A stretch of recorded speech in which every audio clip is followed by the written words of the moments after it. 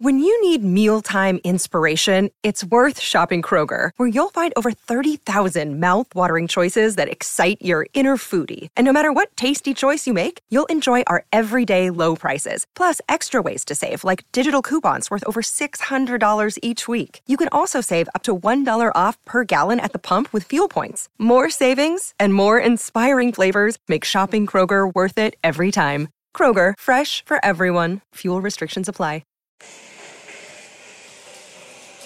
Walking around the Schwein Museum in Stuttgart, Germany, as soon as I was looking at places to go in Stuttgart, Germany, I saw there was a museum dedicated to pigs. I was like, I have to go here because pigs are one of my favorite animals. But I'm looking on the walls, and I'm currently in a room that is literally, the walls are lined with little tiny pig figurines. Like everywhere I look, there's this big pig in front of me that has Mickey Mouses painted on it. Pigs have been in our world for such a long time. They're so popular. They're kind of a big deal. So I thought, why not make an entire episode of Little Curiosities about pigs? So let's talk about it, shall we? Why, hello there, all you lovely curiosity enthusiasts. Welcome to my podcast, Little Curiosities. I am Kendall Long. I will be your host. And this podcast is coming from the Little Curiosities desk. I just put my desk together. I am so excited. I put all my books up. It's like a little inspiring space where I can paint, read, write, and put all these wonderful podcasts together for you. So really exciting space update for all of you who are interested in where I am doing this. I am no longer in my bathtub. Phew. Some of you out there listening might remember me from a certain reality show that passes out a certain type of flower. Roses, Bachelor. And on that show, I was on a quest for love. But on this podcast, I'm on a whole new type of quest, the quest for knowledge. So I was also dubbed on this show as the crazy taxidermy girl. And what a lot of you may not know is that although I do collect dead animals, that is a fact, I prefer alive ones. So much so that I have made it my dedicated hobby to study all about them. And one of my absolute favorite animals, believe it or not, are pigs. So I'm very excited to talk about them today. Here in Germany, pigs are also a really big deal, but not because they like to see them scampering around in farms, though that is definitely a thing. But Germans love to eat pigs. I go to the grocery store here, and there is like a huge refrigerated aisle full of sausage, full of pork products. It's so insane. Like, I never thought this many sausages existed or this many forms of pig existed. And to be honest, I've only tried about 2 different kinds of sausages here, maybe 3. And bacon is still very much an American thing. In Germany, they do sell bacon, but all the locals will say, bacon, that's an American food. That's something that America brought to Germany. So on top of all their pork products, now they also have bacon thanks to America. They're just the country of pig. So much so that it inspired this episode because, yes, Stuttgart, Germany, where I live, does have a pig museum, and I went to visit, and that got me thinking. I love pigs so much, I want to have an entire episode about pigs, so I researched my little heart out, and here we are. And guess what? I thought I knew a lot about pigs. That is, until I started researching for this episode, because it turns out pigs got a whole lot more going on than I realized. In this episode, I'll cover hogs that don't fly, but get high, pig potties that will leave you disturbed and queasy, and how pigs were used to win battles. I know, it gets hog wild. Okay, that's the last dad joke, I promise. Well, I don't know, maybe I have more in this script. We'll see. So, let's get on with the episode because it's kind of a pig deal. Okay, I'm done, I swear. Did you know that Winston Churchill was a self-proclaimed pig fan? He once famously said, "I am fond of pigs. Dogs look up to us, cats look down on us, pigs treat us as equals." And us humans seem to have a rather strong connection with pigs. There are quite a few movie and TV shows with lovable pig characters, from Pepe Pig, Piglet from Winnie the Pooh, The Muppets' Miss Piggy, and Spider Pig from The Simpsons. Spider Pig, does whatever a Spider Pig does. And it's not surprising that people love pigs so much, well, at least most people. As I'm sure you probably already know, pigs have a reputation of being playful, friendly, emotional, and intelligent creatures. They also supply us with bacon. Though there is also a huge portion of the population that doesn't consume piggy products. But before we get into pork-eating taboos, I want to first talk about how my love of pigs began, and it is quite a story. My obsession with these little hams with legs started when I was just a wee little piglet myself. My brother had a birthday party where my parents had this glorious idea of renting a petting zoo. I'm still very much obsessed with petting zoos and will, to this day, rush to put a quarter into the bubblegum machine filled with that dusty animal feed and gladly and patiently wait behind a 3-year-old for my turn to get my hands slobbered on by farm animals. In fact, I just did this the other day. I took my sister to this park that had a petting zoo, and I fed pigs, goats. Well, the alpacas didn't really want the food, but I still hung out with some alpacas. It was a great day, all in all. But let's get back to the petting zoo that started it all. At this particular backyard birthday petting zoo, there were goats with goatees and curly fluffy sheep and a black baby potbelly pig. Now, when I tell you I fell in love with a pig that day, I'm not even exaggerating, because I hogged that pig the whole time, only letting other children hold him under strict supervision, by me, of course. And yes, I was that annoying child at the petting zoo, but as far as I was concerned, this was going to be my pet, and nothing was going to stop me from keeping it. When the petting zoo company started wrapping up their stall, I literally panicked. I was like, how can I keep this pig forever? I must never be separated from it. So I did what any normal 6-year-old would do. I took the pig to my bedroom and proceeded to try to hide it under my bed. Real story, I can't make this up. But alas, my plans were foiled when my pig napping was discovered by my mom and the owner of the petting zoo, who joked, "Hey, we can sell them to you. They make great pets." But my mom was not having any ounce of it, and the pig was returned to the petting zoo, never to be seen again. But that did not stop my pig pet daydreams, because teacup pigs. Fast forward 15 years, well into college, and I was still very much obsessed with pigs. That and the teacup pig pet craze was in full swing. I'm sure some of you remember that time in our recent history where multitudes of breeders swore up and down that their specific breed of itsy-bitsy curly-tailed cuteness was promised to get no bigger than a dog.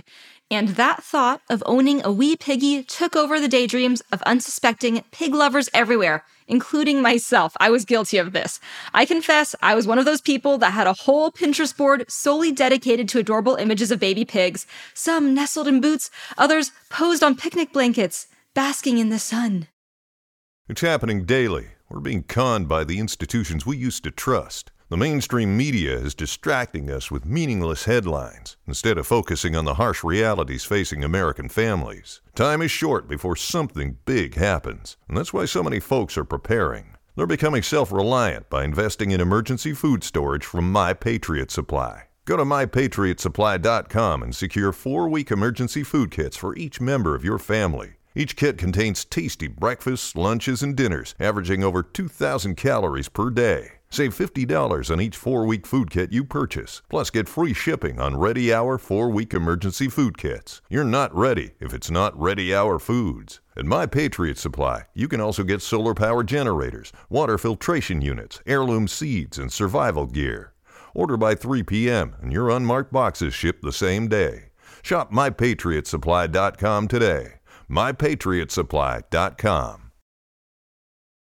The obsession was still alive and thriving, but it all turned out to be much too good to be true. As I found out years later, teacup pigs are a lie. Yes, you heard me right. They are a complete lie, because just like the mini pot-belly baby pig I tried to steal at the petting zoo, they start out small, but inevitably they will grow up to be hefty honkers. And you know what's even worse? The breeders who claimed to sell micro pigs knew it. There were reports of teacup breeders that would show the quote-unquote parents of the micro pigs looking no bigger than a small Labrador at knee height, but in reality, those were just the younger pigs who had gained a whole lot more poundage before they were fully grown adults, like the real parents, probably hidden somewhere on the farm. Some of the worst teacup pig sellers even claimed their pigs would stay teacup-sized forever, but the truth behind the trend turns out to be pretty boorish. I'm just going to warn you ahead of time, you have to get pretty used to me laughing at my own puns. All right, you've been warned. Much to my luck, I never did end up purchasing a teacup pig, though I was a lot closer than I'd like to admit. At one point, my roommate and I planned to go in on one together. But people who had believed the breeders and were now owners of these teacup pigs, quote, eventually found out the mini pig they were promised actually grew up to be a full-sized potbelly. There was this one man interviewed by Good Morning America who bought a guaranteed micro pig, or so said the breeder, which he named Esther. And when he took her to the vet, he found out he had actually purchased a commercial pig. For those of you that don't know what a commercial pig is, those are the ones that are bred to be consumed in factory farms, bred to get big, like real big, not small. By her first birthday, Esther was a staggering 400 pounds. Fast forward a few years later during the time of the interview, and his teacup pig had packed on another 200 pounds, making her a whopping 600 in total. Now that, my friends, is a very large pig. Definitely not a teacup. But by the time he found out, it was much too late because little Esther had already oinked her way into his heart, and it's lucky that she still has a loving home. But that is not the reality for a lot of other pet pigs who were abandoned by the thousands as they grew out of their lodgings. Others were starved in an attempt to keep them small because it turns out that there probably is no such thing as a micro pig after all, and their internet craze along with the breeders had everyone fooled. With the truth now becoming more and more obvious, the micropig fad came to an end. But, my dear loves, my love for pigs did not.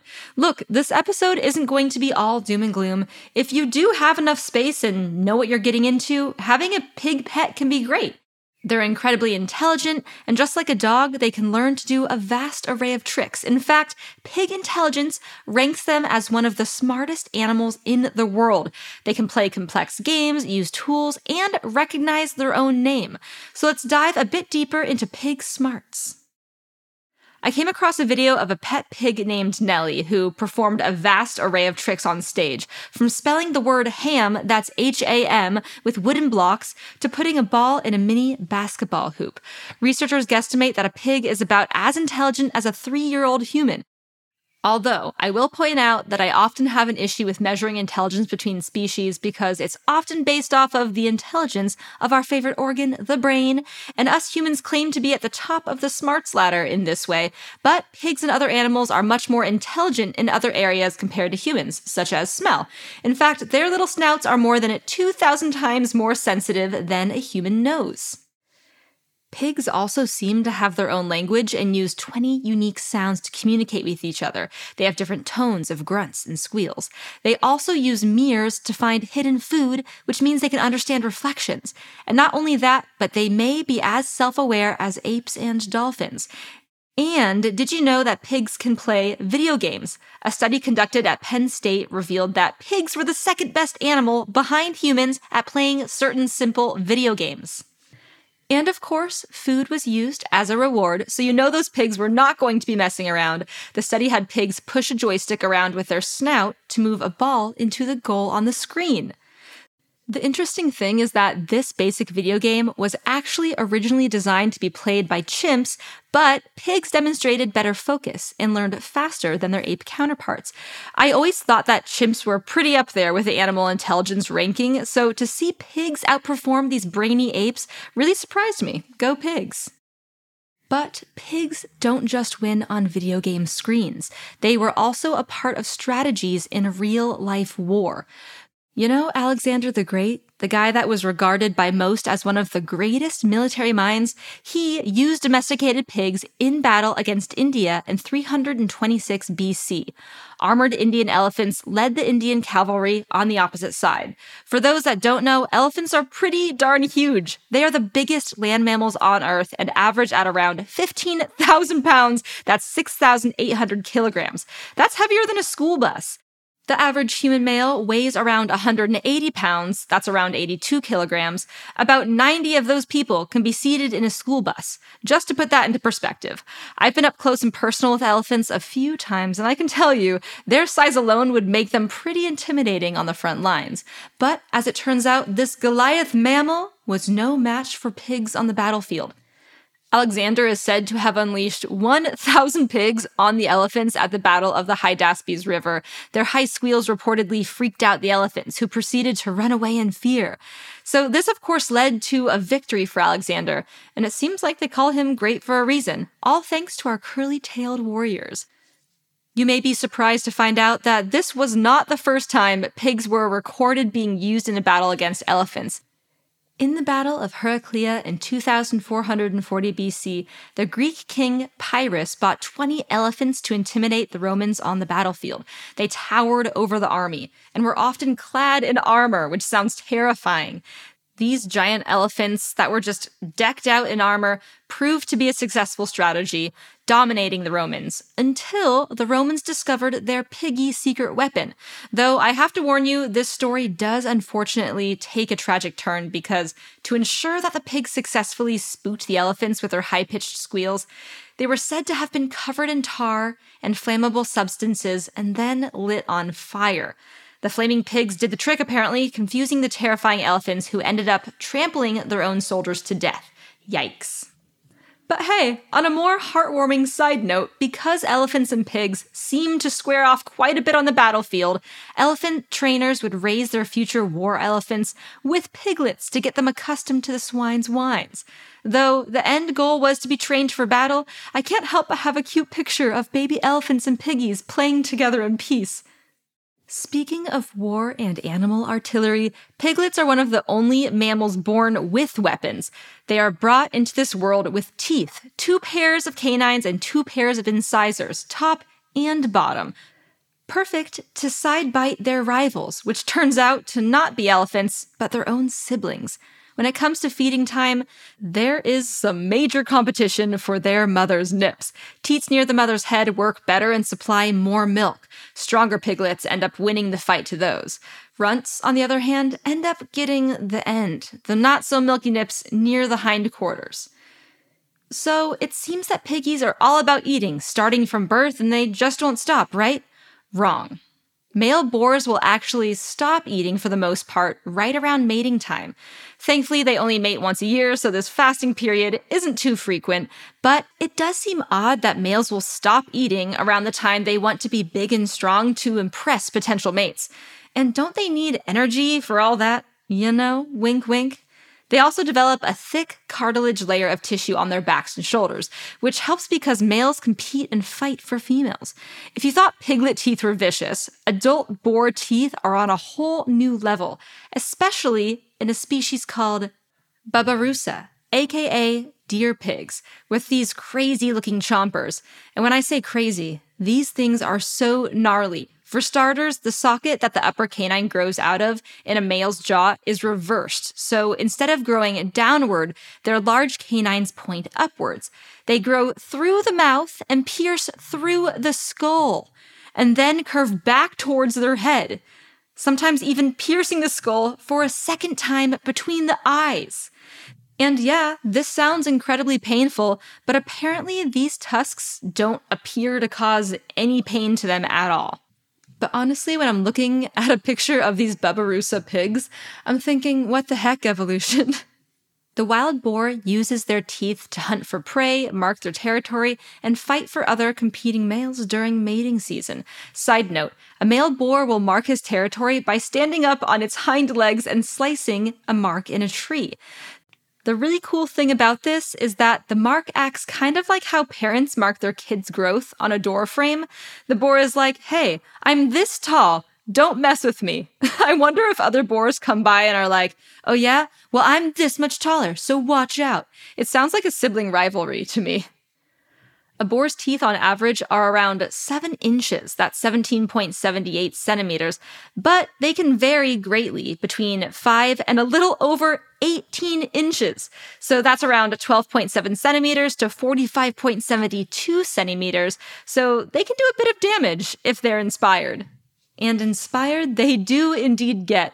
I read an article from the journal Mammalia that shows just how aggressive wild boars can be. In Italy, hunting dogs kept being found dead, attacked by some wild animal. A lot of people suspected wolves, but can you guess who the culprits really were? That's right, pigs. Italy isn't the only place facing an invasion of wild boar. In Barcelona, wild boar reside in Collserola National Park, bordering the city. And it turns out they're not too shy when it comes to humans, because at night the wild boars will descend upon the city in search of discarded cannolis, pizza crusts, and other touristy delectables. I can say that when I was in Spain, I was looking for the same thing. But the problem is, with 1.5 million residents and tens of millions of tourists visiting Barcelona each year, all that trash and leftover food means these boars get in heaps of trouble. In 2016, police received over 1,000 calls on wild boar shenanigans alone. These escapades ranged from holding up traffic, attacking dogs, rooting up gardens and parks, chomping on all that delicious garbage, and even running into cars. But if you thought that this was only a problem in Italy and Spain, think again. Pigs have proven to be quite a successful and rambunctious species when introduced to new habitats. Germany, France, Australia, Canada, and many areas in America such as Texas, Florida, and California also face wild pig invasions. And it's because of all this that they have a bad boy reputation. They're on the World Conservation Union's most invasive species list. And these wild boar cause a hefty sum in damages every year. America itself faces over $1.5 billion in agricultural damages annually. Feral pigs can be found wreaking havoc on 45 of the 50 states. Experts have estimated that there are around 6 to 8 million pigs in America alone. No urban city, golf course, or farmland is safe, it seems.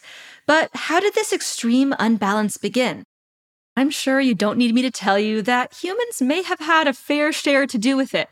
Wild boar originated in Southeast Asia and began colonizing Europe around 5 million years ago. So pigs have been around for quite a bit. At the time, people loved them for their meat because piggies are delicious. But hunting, along with deforestation and agriculture, nearly drove them to extinction, with only a few groups remaining in Tuscany, southern Italy, and the Alps. That is until World War II, when Italy's economy boomed and many people moved to cities. The forest started healing, bringing back wildlife areas around Italy and throughout Europe, wildlife which included pigs. Wild boar were thriving during this time. Their population was really booming, not only because the forest was back, but their main predator had dwindled in numbers. You know the story, The Three Little Pigs, where the wolf would try to hunt each pig down by blowing down its house? Well, that story is actually based in fact, not because pigs make houses out of bricks and hay or twigs. And the wolf definitely played its part in dwindling down the numbers of the wild boar population. And without them, the wild boar really had nothing to hold back their ever-growing numbers, and soon they would have piggy domination. Just kidding. Kind of. The gray wolf is what we commonly refer to as a keystone species. At the time, humans weren't really up to speed on that fact. A keystone species is a species that is the keystone or the supporter of all the other wildlife and species around them. So they're super important in keeping the balance of the animal kingdom. And without them, things kind of start to get topsy-turvy. There's a lot of pigs and not a lot of everything else because the pigs are eating it all up. And guess what? There's not much eating the pigs, or at least fast enough at the time, because even with the humans' love of ham and bacon, the pig population just kept on growing. So what happened to all the gray wolves? They didn't just disappear out of nowhere. So what happened was that humans killed wolves. They would persecute them whenever they could for attacking their livestock. This persecution was so successful that in Germany, wolves were completely wiped out by the 19th century. And you know, I'll bet probably with the help of the German Grimm fairy tale, Little Red Riding Hood, and its depiction of the granny-eating big-toothed meanie. So with the wolf's absence, Europe's ecosystem went through some drastic changes. No wolves now meant no boar, would be gobbled up just like Little Red Riding Hood's granny. And this meant more boar. Many more boar. Say that 5 times fast. And they rapidly, obviously took advantage. Italian hunting groups also played a part in the wild boar invasion, convincing the government to stock uninhabited forests with the porkers. I guess they were a fun hunting game. They also did a little populating of their own by releasing wild boar in desired locations. But alas, this practice wasn't only reserved for Europe. Wild boar were also released in America for sport hunting, though they were first released in the 1500s by explorers and settlers for sources of food. Combine that with escaped domestic pigs, and we can see why we are here now, with pigs slowly taking over the world. Ha ha ha. To add to that, urbanization squeezed the wild boar's habitat closer and closer to our cities. And because those insatiable little porkers are able to get into our unsecured trash cans and are fed by people who can't refuse a cute face, there is no shortage of food supply. So yes, the world is now full of snout-nosed, curly-tailed cuties. Wild or feral pigs can be found on every continent except for Antarctica. My guess is that penguins are just some tough competition. They also are on otherwise uninhabited islands. Now you know I could not go through this episode without mentioning the swimming pigs of the Bahamas. If you've managed to not hear about these island-residing pigs, then you probably don't own social media, because tourists and social media influencers are all over the major K island in the Bahamas, like sprinkles on a cupcake. And yes, even though I know it's an influencer touristy thing, you can bet your bottom dollar I would go in a heartbeat. With its photogenic aqua water, white sand beaches, and some dang cute hog residents, these pigs are considered feral because they aren't pets or a part of any farm. In fact, people don't know exactly how the swimming pigs got to this beautiful Bahama beach in the first place. Some guess that the pigs swam to the island after a shipwreck, which isn't an insane idea because anyone who has watched a video of the Bahama swimming pigs can see pigs are excellent swimmers and actually really enjoy it quite a bit. It's said that even farm-raised pigs have a good swimming instinct. It's kind of like when you hold your dog above water, they start paddling their cute little legs. It's just in their blood, baby. They're meant to swim. To prove that a pig can indeed swim far distances to potential islands, one wild boar was documented to have swum all the way from France to Alberni in the Channel Islands. That's a 7-mile or 11-kilometer swim. That's over 225 Olympic-sized swimming pools. That pig is an athlete. Though a pig bravely roughing the ocean to seek refuge on a tropical oasis is a good children's story tale, there are other theories to how the pigs inhabited Major K. Some say that the pigs were left on the island by sailors who intended to come back and cook them later, which was indeed a common tactic for those exploring the New World. Long, treacherous sea journeys meant that boats needed restocking when traveling to and from Europe. You can think of these islands as kind of like a grocery store run for a barbecue, and those journeying the open sea would leave livestock on foreign shores, then come back for them on future voyages. And as it turns out, pigs proved to be quite fit for island life, so they could survive and even thrive on these shores. Plus, they provided much protein, so they were a popular choice for this kind of island meat storage plan. If this was how the Bahama swimming pigs got to their island paradise, I'm personally glad they didn't become bacon and get to live their lives swimming in the sun along some sexy bikini babes. And with all those people visiting them, there's bound to be some swimming safety issues, in which case pigs are the perfect lifeguards because pigs have been known to save people from drowning. Remember, I said pigs are good swimmers? Remember I said they can swim through all those Olympic-sized swimming pools? One documented case takes place in Houston where a pig named Priscilla saved a mentally disabled boy from drowning when he had ventured too far offshore. When the boy started going under the water, unable to swim, Priscilla swam out enough for the boy to grab onto her leash. She then swam them both back to safety. But it's not just drowning where pigs have proven to be lifesavers. I've collected a few other piggy hero stories I want to share with you, starting with Lulu. Now, this piggy guardian angel played dead to save her owner Joan's life. One day, Joan was home alone with Lulu when she suffered a heart attack. She tried to call for help, but no one could hear her. Lulu, I'm guessing, sensing her owner's distress, broke out of her fenced-in yard, which left her all cut up and bleeding. She then proceeded to run out into the street. where she, and I find this to be absolutely insane, played dead and laid out in front of traffic, a 150-pound pig laying in the road. Later in an interview, Joan said that Lulu would often play dead piggy with the mailman and kids on the street, and they would give her little treats for it, so she knew it got her attention, and thankfully, it worked. The trick eventually got her noticed by a kind driver who stopped to check if she was okay. Seeing that the pig was bleeding and obviously in distress, he went to Joan's house, knocked on the door, and yelled out to say that this pig needs help. Joan heard him and was able to yell back to call for 911. He called an ambulance who whisked her away to get immediate open-heart surgery. Joan's surgeon was reported saying that if just 15 minutes more had passed, Joan would have been dead. Lulu the pig was considered a hero and has made many TV guest star appearances for her brave efforts.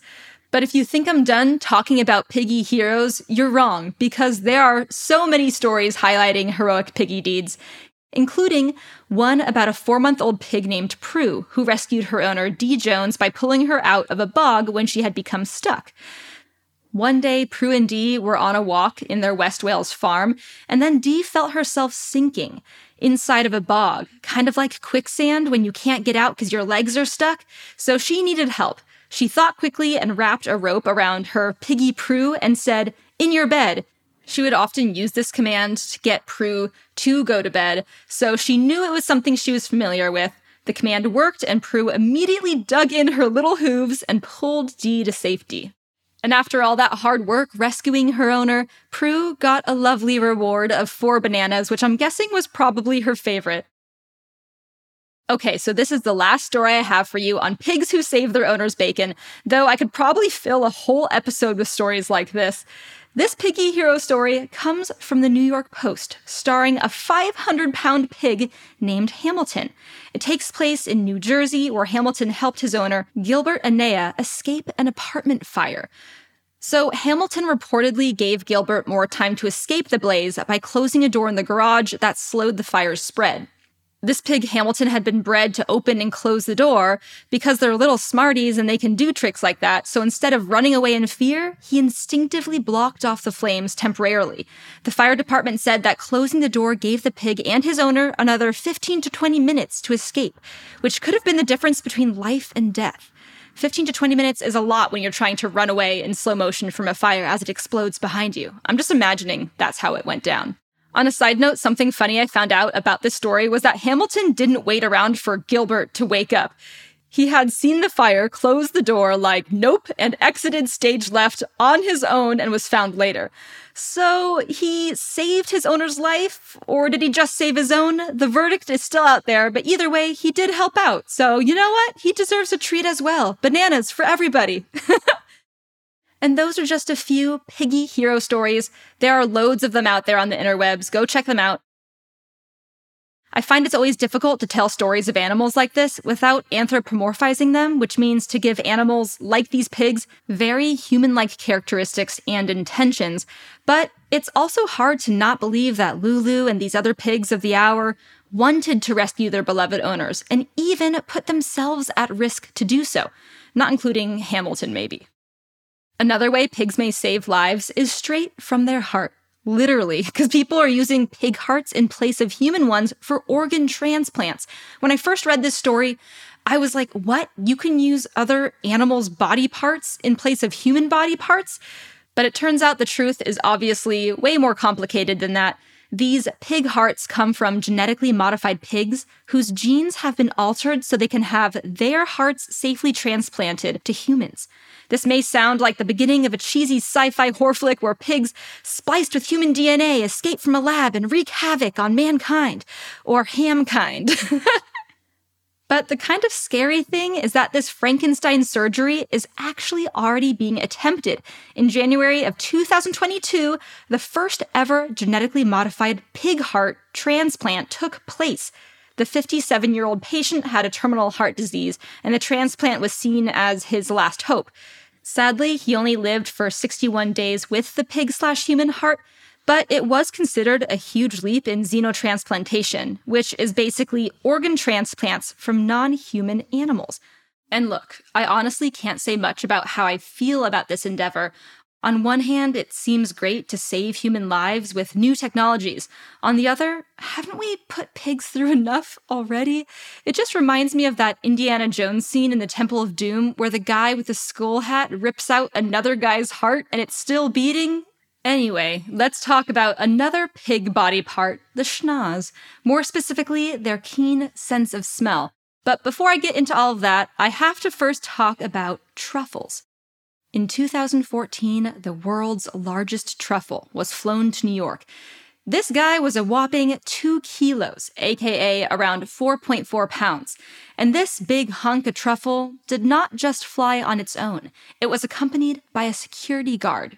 And for good reason, because this chunky truffle was sold at an auction for 61,250 smackaroos, dollaroos, whatever. It was expensive. It was a lot of money for a truffle. An average truffle mushroom sells for around $4,000 per pound or $8,000 a kilogram.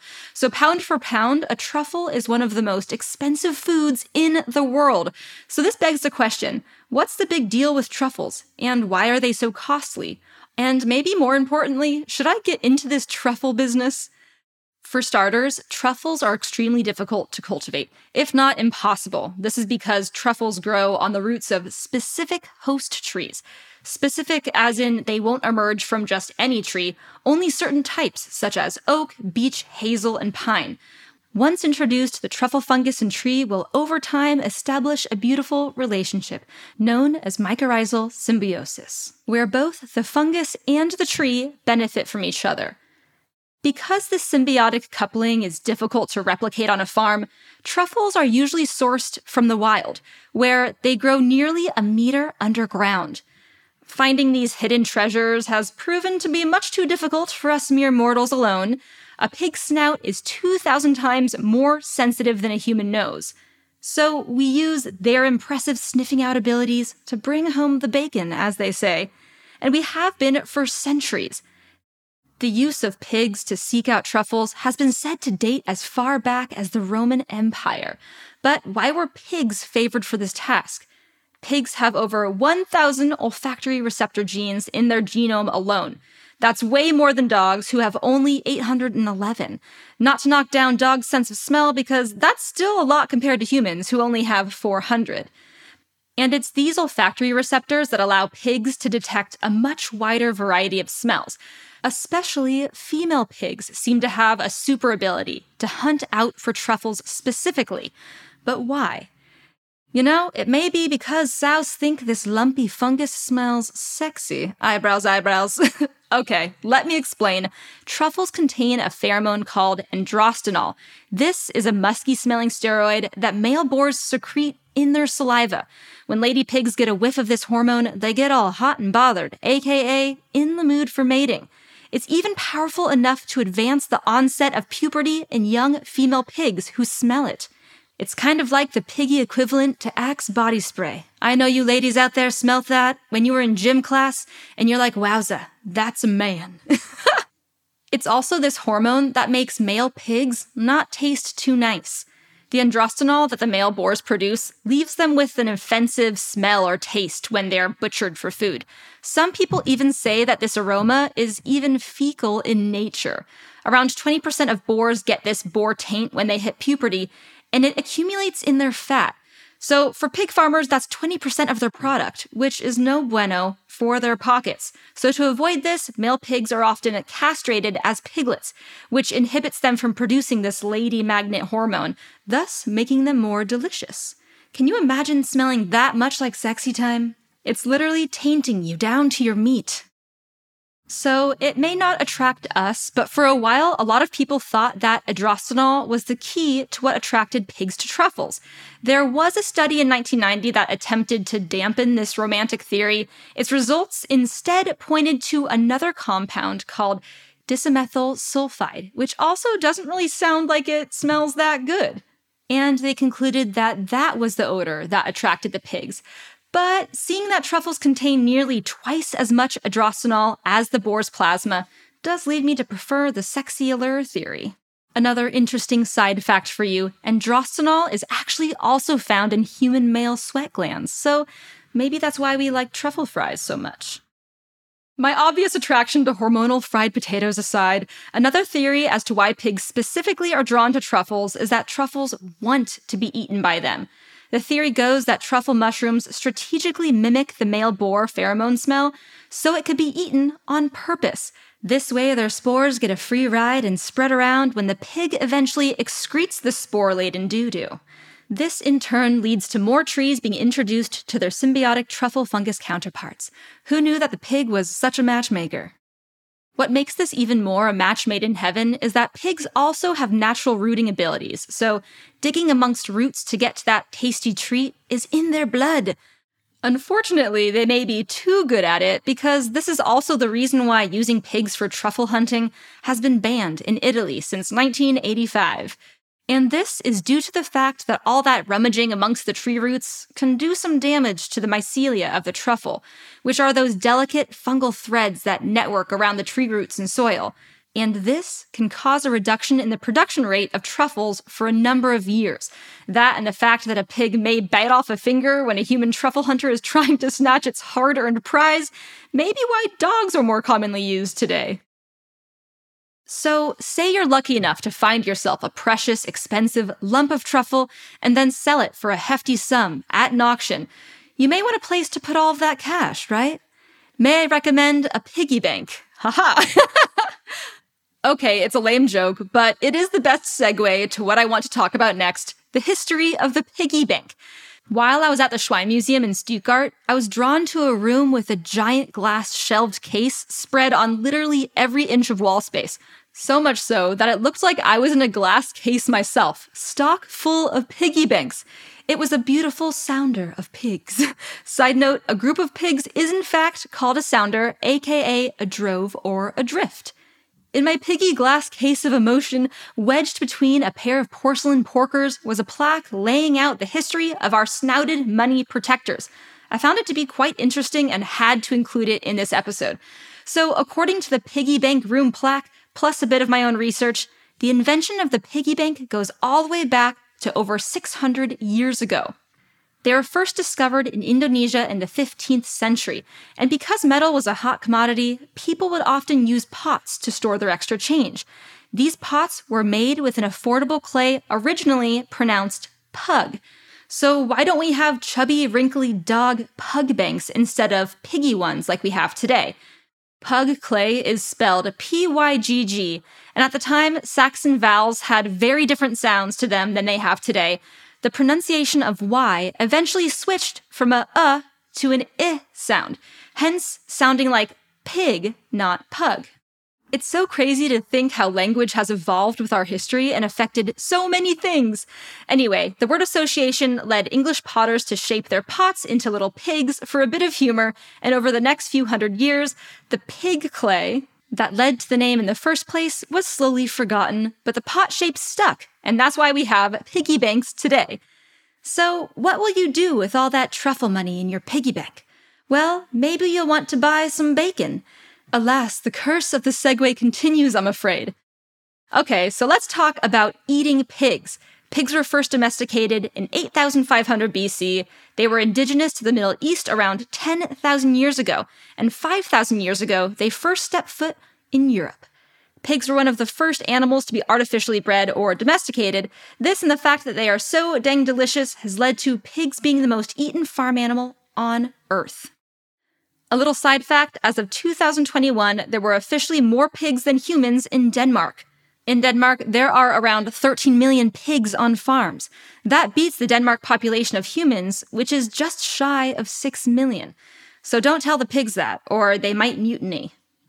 It's not much of a surprise that a lot of pigs reside in Denmark, however.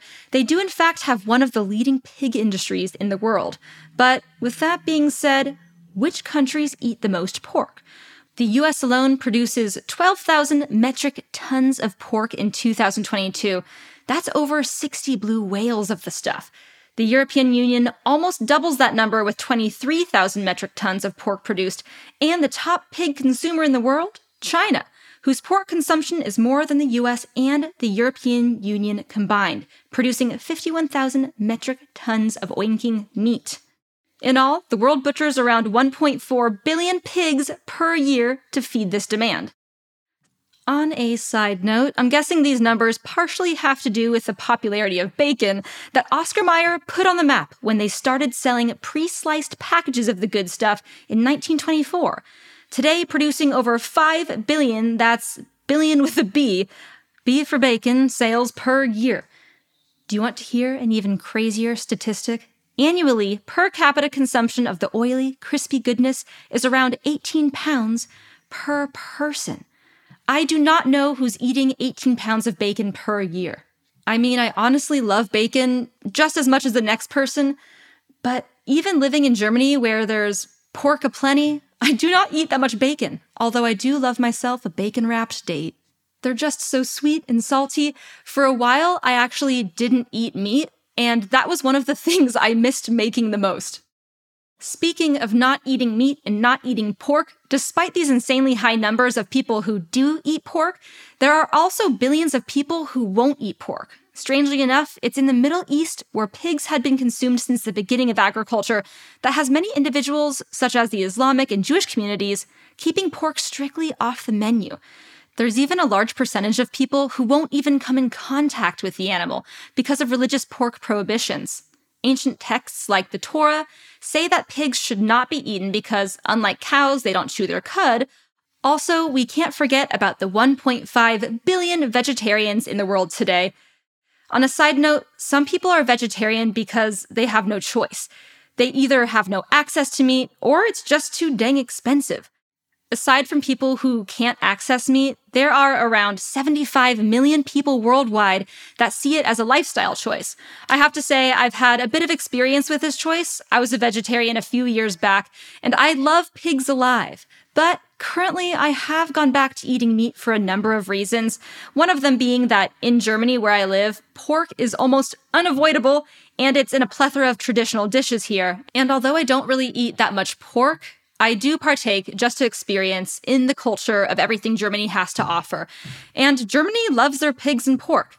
Hence, the pig museum that serves pork hot dogs in the beer garden after completing the museum tour.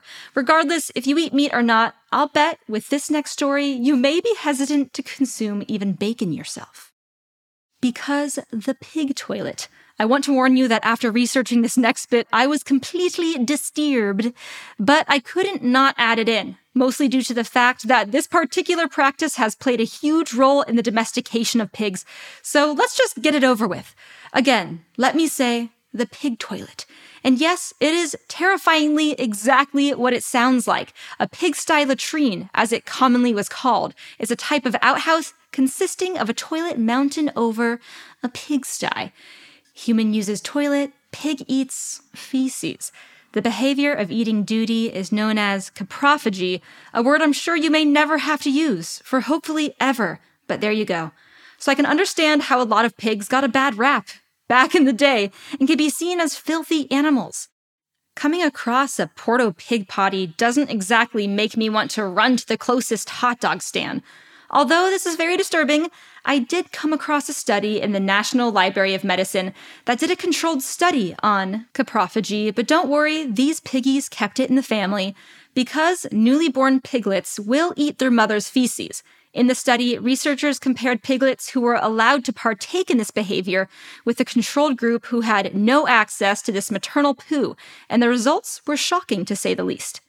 Piglets who consumed the poo early in life exhibited better performance, aka the offspring were healthier and there was a higher rate of survival in the piglets. This could be due to the fact that the young piglets get introduced to the mother's microbiome, which is key to their gut health. Side fact, you may think this is gross, but humans consume gut-replenishing doo-doo too. Doctors often prescribe poo pills with a healthy dose of microbiomes to improve their patients' gut health. So it turns out we all depend on living gut organisms. We do the doo-doo too, so no judging the baby pig for eating poo. I'm going to make that something I put on a t-shirt. But let's get back to having pigs on bathroom duty. No, don't do it. No, sorry, I'm going to stay on this topic for a little bit longer. To me, this practice seems to dangerously border on the edge of animal cruelty, but it was quite common in a number of places, including rural China, and was even considered an ancient custom during the Han Dynasty in 206 BC to AD 220. But it wasn't only China that took part in this pig potty. Okinawa, Japan, India, and South Korea also had their version of the swine latrine. It has since lost popularity for obvious reasons, and probably due to the fact that we eat pigs. And there's that one saying that goes, don't eat where you insert naughty word for excrement here. Pigs have a very similar digestive system to humans, and like us, are able to eat a great number of things. Not at all suggesting that humans should eat doo-doo, please don't, unless in pill form, maybe. But just like us, they can also consume fruit, vegetables, fungi, insects, and grain. Competition for food could be one of the reasons why billions of people, especially in certain religions and cultures, have built practices that flat out ban eating pork. And okay, maybe the pig potty toilet didn't help either. Unlike other farm animals like cows and sheep, pigs don't eat grass. A cow that feeds almost exclusively on grass supplies protein, while simultaneously not eating our precious food supply. That's a win-win. Chickens eat grain too, but the grain versus protein ratio is a bit more efficient than pigs. Raising a pig to get big enough for eating takes a lot of grain that people could be using to make bread and other more valuable food items. So it's easy to see why some cultures may only want to eat pork when pigs fly. And speaking of pigs that can get high, there's a small part of Asia that gets their pigs very high by feeding them cannabis plants. Bhutan is a small, isolated country wedged between India and China. So isolated that television has only been legalized there since 1999. I was a baby when TV became legal there. Bhutan also isn't a huge fan of tourists and charges visitors $300 a day to visit. I mean, I want to visit Bhutan bad, but not that bad. Now, there is a lot of native cannabis that grows naturally in the area, and with their strict weed laws, it's easy to see why they don't want foreign influences. Most other Himalayan countries use their naturally grown cannabis plants quite freely. But it wasn't until the youths of Bhutan started watching TV that they realized, hey, you know the stuff we feed our pigs every day? You can use that to get high. And not only that, people around the world use cannabis for recreational use and medical use. Regardless, if the people of this secluded country choose to partake or not is yet to be determined, but in the meantime, pigs gorging themselves on the ganja are said to get plenty fat thanks to the munchies, which, if you could imagine an animal as insatiable as the pig getting the munchies, that sounds pretty dang impressive. Like a pig in a blanket, I must sadly wrap up this episode for the week of Little Curiosities.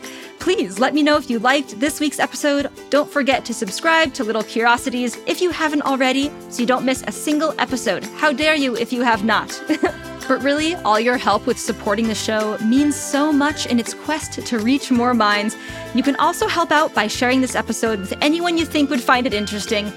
Putting this podcast together is so fun for me, especially when you all get involved. On my stories on my Instagram, I do put up little snippets of hints of what the next episode topic is going to be about, and I ask all of you if you have any questions or comments that you want to contribute, and I love incorporating your voice into my episodes.